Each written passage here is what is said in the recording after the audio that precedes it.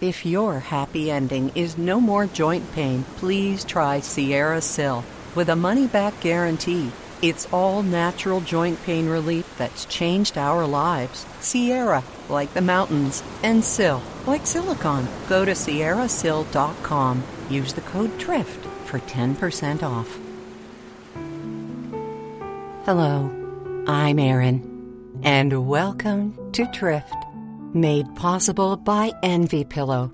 It's a Canadian-designed ergonomic pillow that cradles your face and aligns your spine, and was created by Kathy and Kim, two registered nurses with your health and the planet in mind. Learn more in the morning at Envy, ENVY, pillow.com.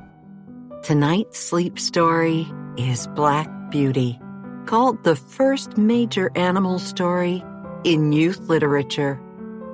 Anna Sewell wrote this in her attempt to foster understanding, sympathy, and kindness towards horses, and it was originally published nearly 150 years ago. We've edited it here for Drift and have for you the first 3 chapters in Black Beauty, which we will get to in just a moment after we get you into the right spot to hear these lovely words.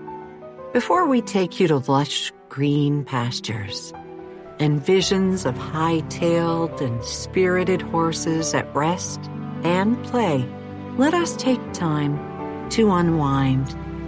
First, stretch out as room allows and feel that stretch all the way to your toes, if you can. Now, go limp. Release the hold in your shoulders, your hips, your jaw. Just let it go. Let your neck release its weight and hold, too.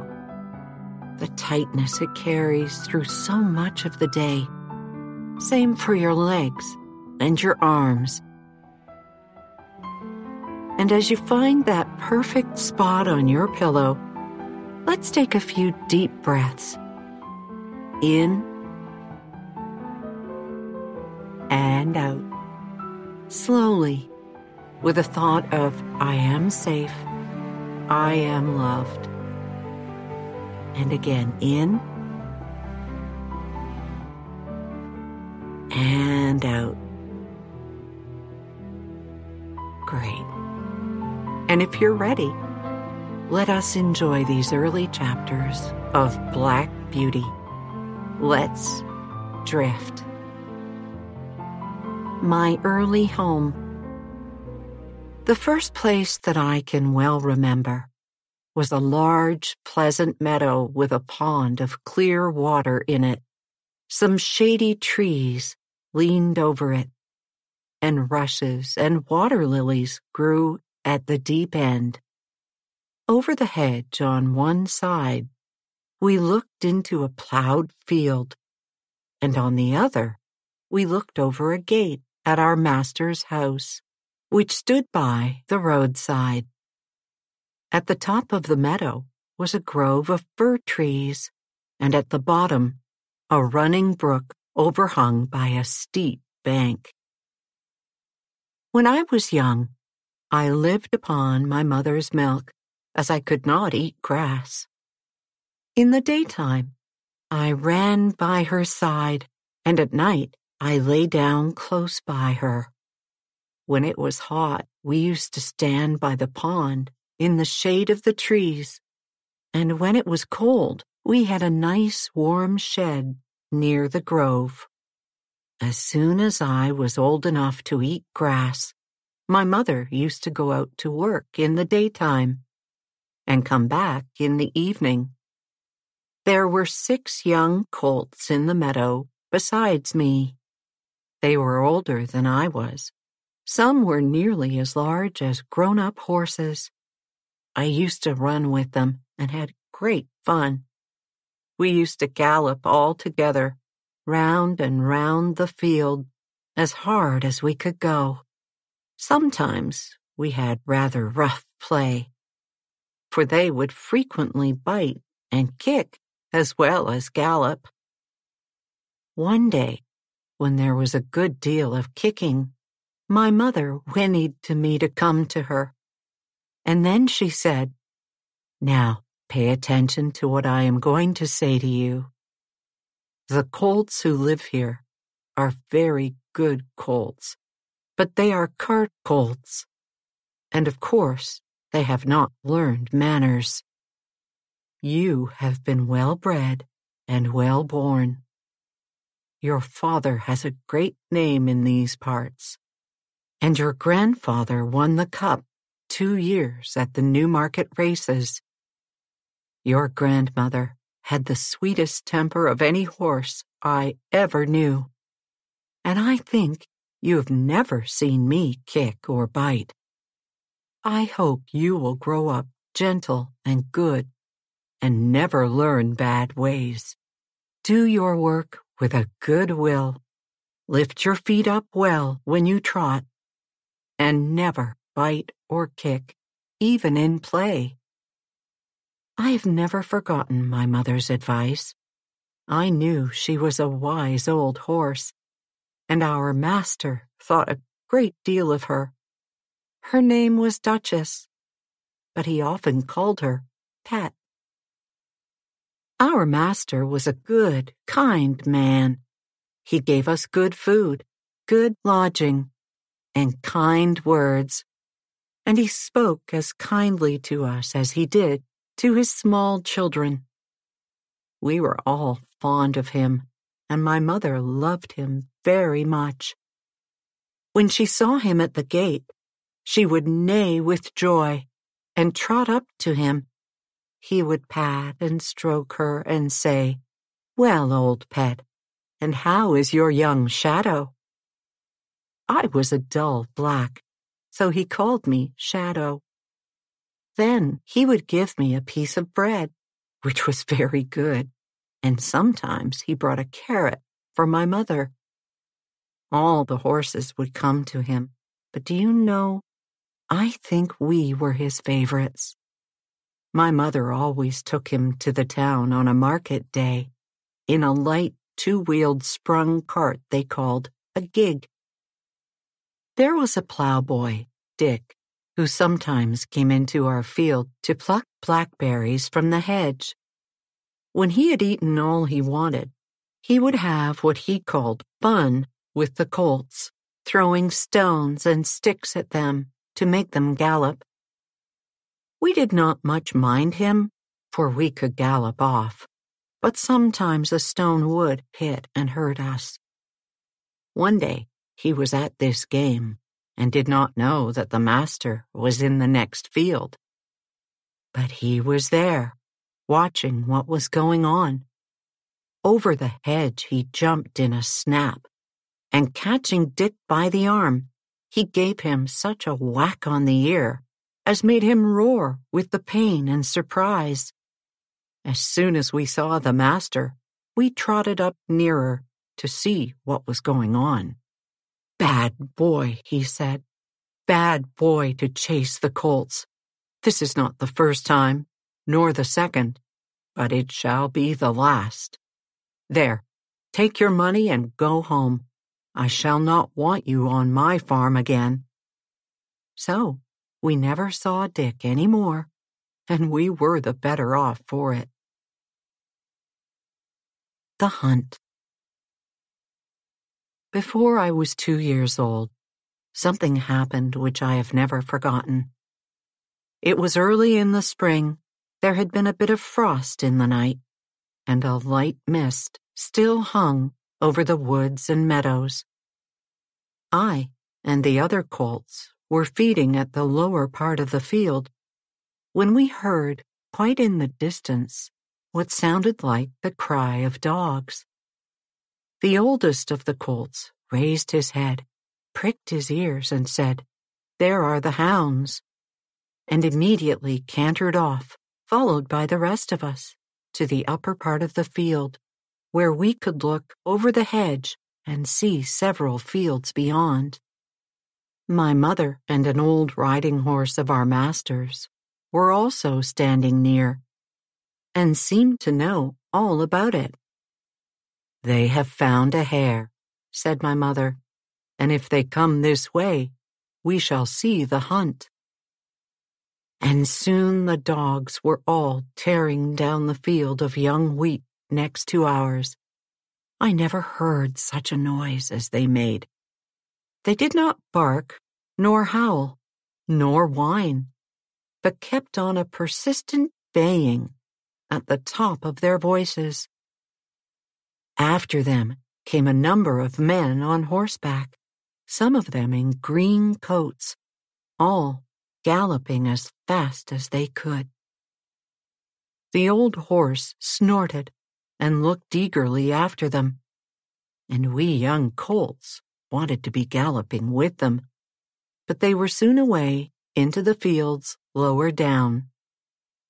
Here it seemed as if they had come to a stand. The dogs left off barking and ran about every way with their noses to the ground. "They have lost the scent," said the old horse. "Perhaps the hare will get away." "What hare?" I said. "Oh, I don't know what hare. Likely enough, it may be one of our own hares out of the woods. Any hare they can find will do for the dogs and men to run after." And before long the dogs began their baying again, and back they came all together at full speed, making straight for our meadow at the part where the high bank and hedge overhang the brook. "Now we shall see the hare," said my mother, and just then a hare, wild with fright, rushed by and made for the woods. On came the dogs. They burst over the bank, leapt the stream, and came dashing across the field, followed by the huntsman. 6 or 8 men leapt their horses clean over, close upon the dogs which had cornered the hare. I was so astonished that I did not at first see what was going on by the brook, but when I did look, there was a sad sight. 2 fine horses were down, one in the stream, and the other was on the grass. One of the riders was getting out of the water, covered with mud. The other lay quite still. And then my mother said, "I have seen and heard a great deal. I never yet could make out why men are so fond of this sport. They often hurt themselves, often spoil good horses, and tear up the fields, and all for a hare or a fox or a stag that they could get more easily some other way.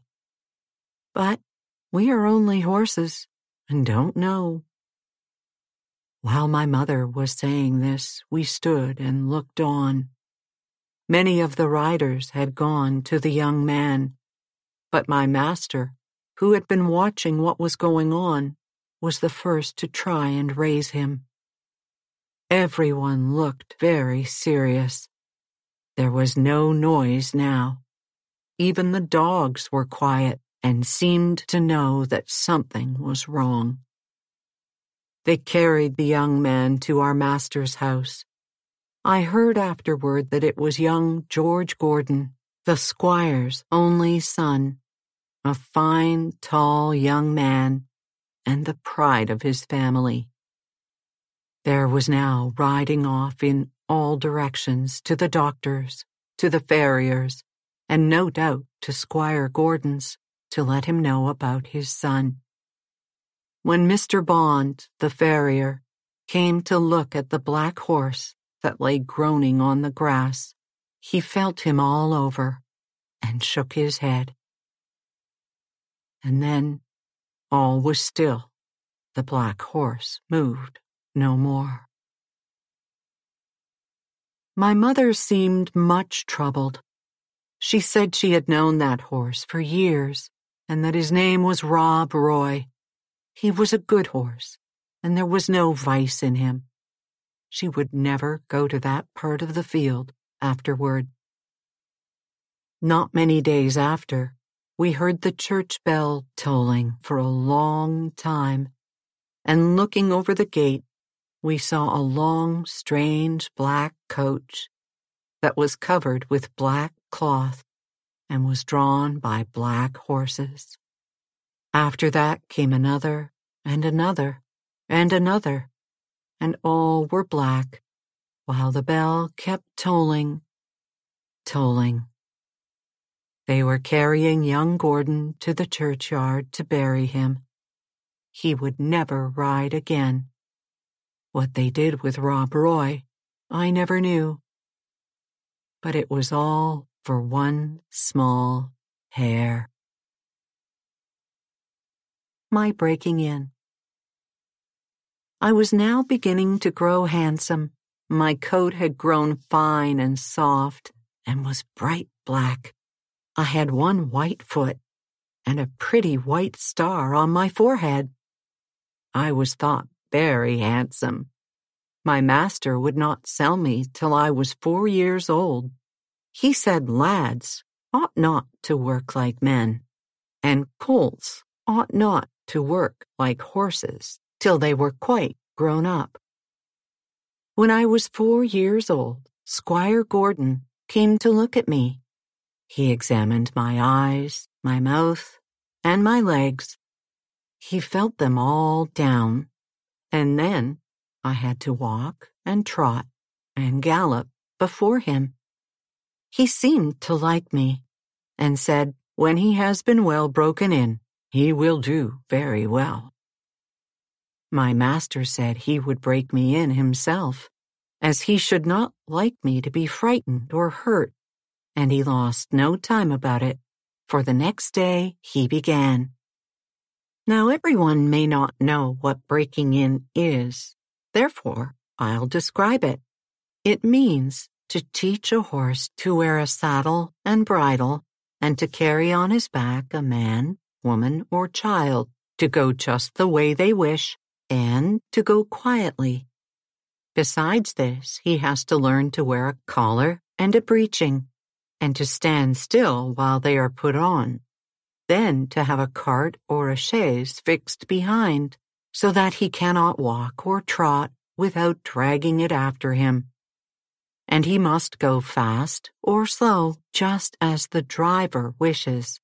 He must never start at what he sees, nor speak to other horses, nor bite, nor kick, nor have any will of his own, but always do his master's will, even though he may be very tired or hungry. But the worst of all is, when his harness is once on, he may neither jump for joy nor lie down for weariness. So you see, this breaking in is a great thing. I had, of course, long been used to a halter and a headstall, and to be led about in the fields quietly, but now I was to have a bit and bridle. My master gave me some oats as usual, and after a good deal of coaxing, he got the bit into my mouth and the bridle fixed. Oh, but it was a nasty thing. Those who have never had a bit in their mouths cannot think how bad it feels. A great piece of cold, hard steel, as thick as a man's finger, to be pushed into one's mouth, between one's teeth, and over one's tongue, with the ends coming out at the corner of your mouth, and held fast there by straps over your head, under your throat, round your nose, and under your chin, so that no way in the world can you get rid of the nasty, hard thing. It is very bad. Yes, very bad. At least I thought so. But I knew my mother always wore one when she went out, and all horses did when they were grown up. And so, what with the nice oats, and what with my master's pats, kind words, and gentle ways, I got to wear my bit and bridle. Next came the saddle. But that was not half so bad.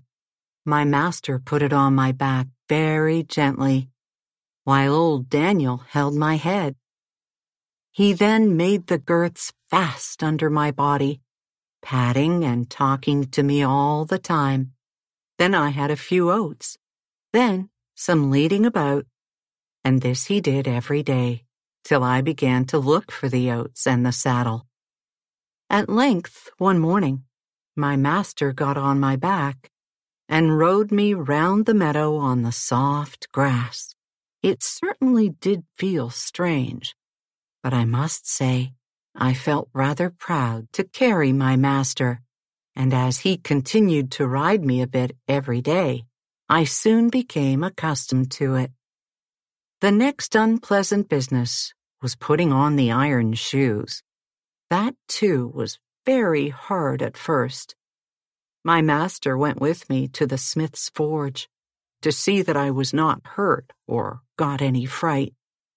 The blacksmith took my feet in his hands, one after the other, and cut away some of the hoof. It did not pain me, so I stood still on 3 legs till he had done them all. Then he took a piece of iron the shape of my foot and clapped it on, and drove some nails through the shoe, quite into my hoof, so that the shoe was firmly on. My feet felt very stiff and heavy, but in time I got used to it.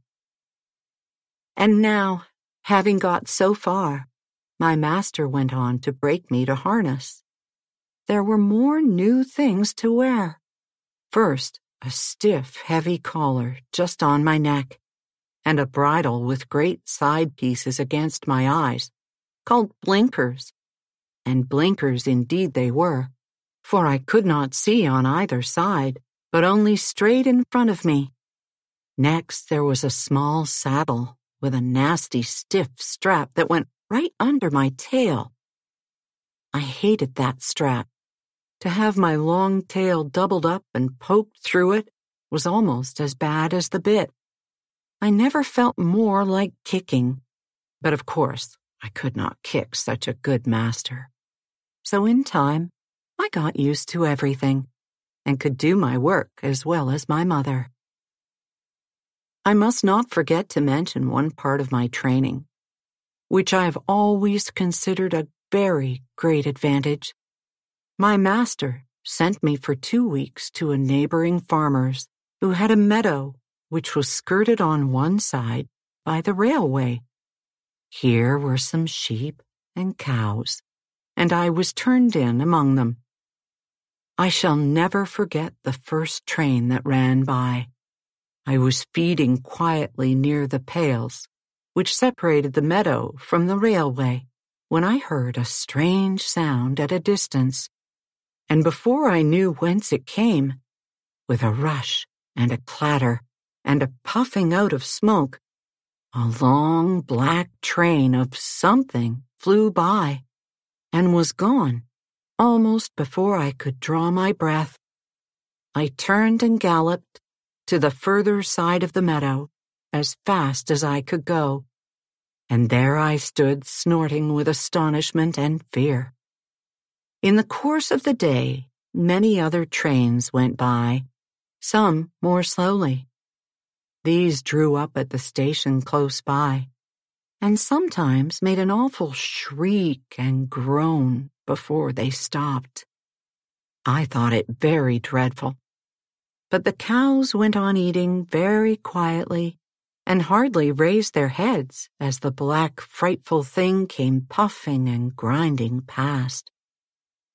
For the first few days, I could not feed in peace, but as I found that this terrible creature never came into the field or did me any harm, I began to disregard it, and very soon I barely cared about the passing of a train, same as the cows and sheep did.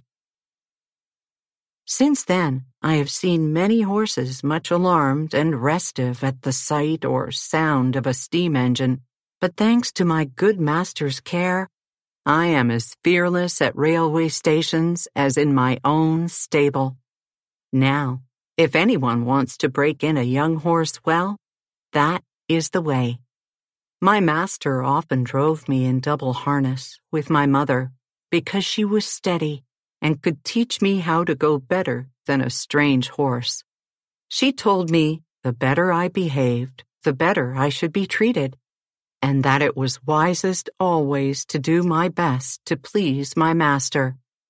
But, she said, there are a great many kinds of men.